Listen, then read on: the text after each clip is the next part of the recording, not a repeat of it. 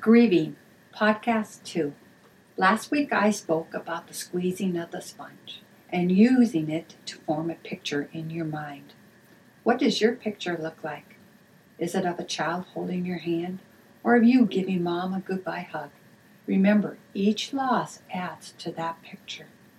Today, let's look at words that are foundational in understanding your loss. Since I used the symbolism in the squeezing of the sponge, I thought it would be enlightening to use the symbolism of you putting on a tool belt. Take these words, your thoughts, a story, and put them in your tool belt. First word is bereavement. To bereave means to be torn apart or to be robbed. Just saying the word makes my heart hurt. It's painful. Grief. To grieve is having internal thoughts and feelings experienced. This is to internalize your thoughts, what is in your heart and mind. Mourning. To mourn is the outward expression of grief, meaning grief gone public. Mourning is sharing your story. Perturbation. The capacity to experience change and movement. Using the sponge is perturbation, for it is causing the movement with your thoughts. So when you hear me say grieving is something you need to go through, it is perturbation. Now I want to go off script. I'm going to share with you a story of when my mom passed away. She was 87 years old, and she was tired. She was the last one in her family to live. She had congestive heart failure, and she decided that it was time for her to go into hospice. I come from a large family, and it wasn't necessarily easy for everyone in the family to agree that it was time to let go of Mom. But she chose that, me being with my nursing background, that I was going to be the one that was going to take care of her. It was a difficult time. It was of letting go. Being the nurse, I wanted to make sure that I not only took care of Mom, but I also made sure that the family was taken care of as well. But as I worked with grief, I also shared my thoughts with other family members as I worked through the mourning of my mom. But what I learned about a year after I was approaching the 1-year anniversary, and I found myself crying at a commercial about a dog. My husband gave me a rather weird look like, "What is wrong with you?" I found myself having difficulty just even getting out of bed and trying to function. So through work, I was able to go to a counselor. And she looked at me and she said, "Well, Patty, you are mourning the loss of your mom." And I looked at her in shock. It was like, "Yeah, but I did already." And she goes, "No, you grieved the loss of your mom. You told her story, but you didn't internalize the loss of your mom." And so she gave me a few things to do. And I visited with her a couple more times. And then I was feeling much better.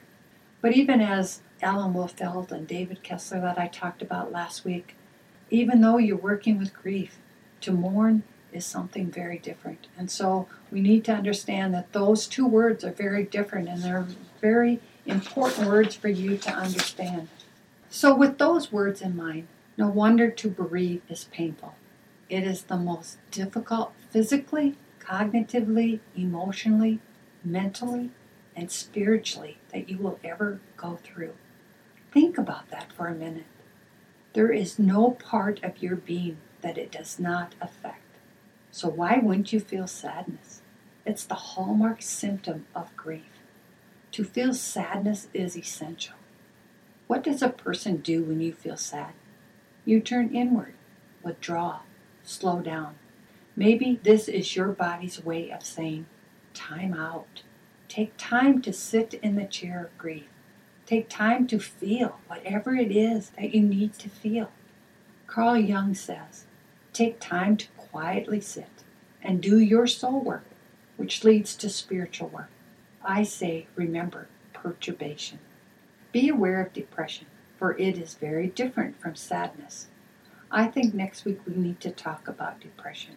For today's society may see the loss of a loved one as an event, not a life-changing journey. There are types of depressions, and what part does counseling play? That should be interesting. But for now, back to defining of words. Did you know that grief looks a lot like fear, the unknown. There's little or no control. So take time to slow down and turn inward to grieve. Put those thoughts into your tool belt. Now let's look at mourning, sharing your story. When you are ready to share your story, make sure it's a person that is a good listener and be able to sit with you. I always find it amazing when I encourage a person to find that special listener. They instinctively know who to go to. They will often share who that person is, and sometimes they are even surprised as to who is stepping up. Most people do not know what you are going through unless they have walked in the shoe of grief. Even then, know that your grieving is unique as you. Sometimes it means that you will need to have some thick skin, for people say and do things that just make you shake your head. You feel like people are avoiding you. This is something for you to remember, that people may not know what to say or do, so they stay away. Unfortunately or fortunately, you are the one that will need to break the ice and approach them. Start the conversation, and then each time it will get easier. It is important to remember to be patient and kind, not only to yourself, but to others as you grieve. I want you to be aware that it may not be a close friend that is able to hear your story, but realize that that friend may be a good person to go to a movie with when you want to step away from grieving. I hope that you put these 4 big words into your tool belt along with your thoughts. Take time to grieve. Take time to mourn. Take words of wisdom from what you read and hear and pull it all together and put it into your tool belt to make your own perturbation, to move forward, to experience change.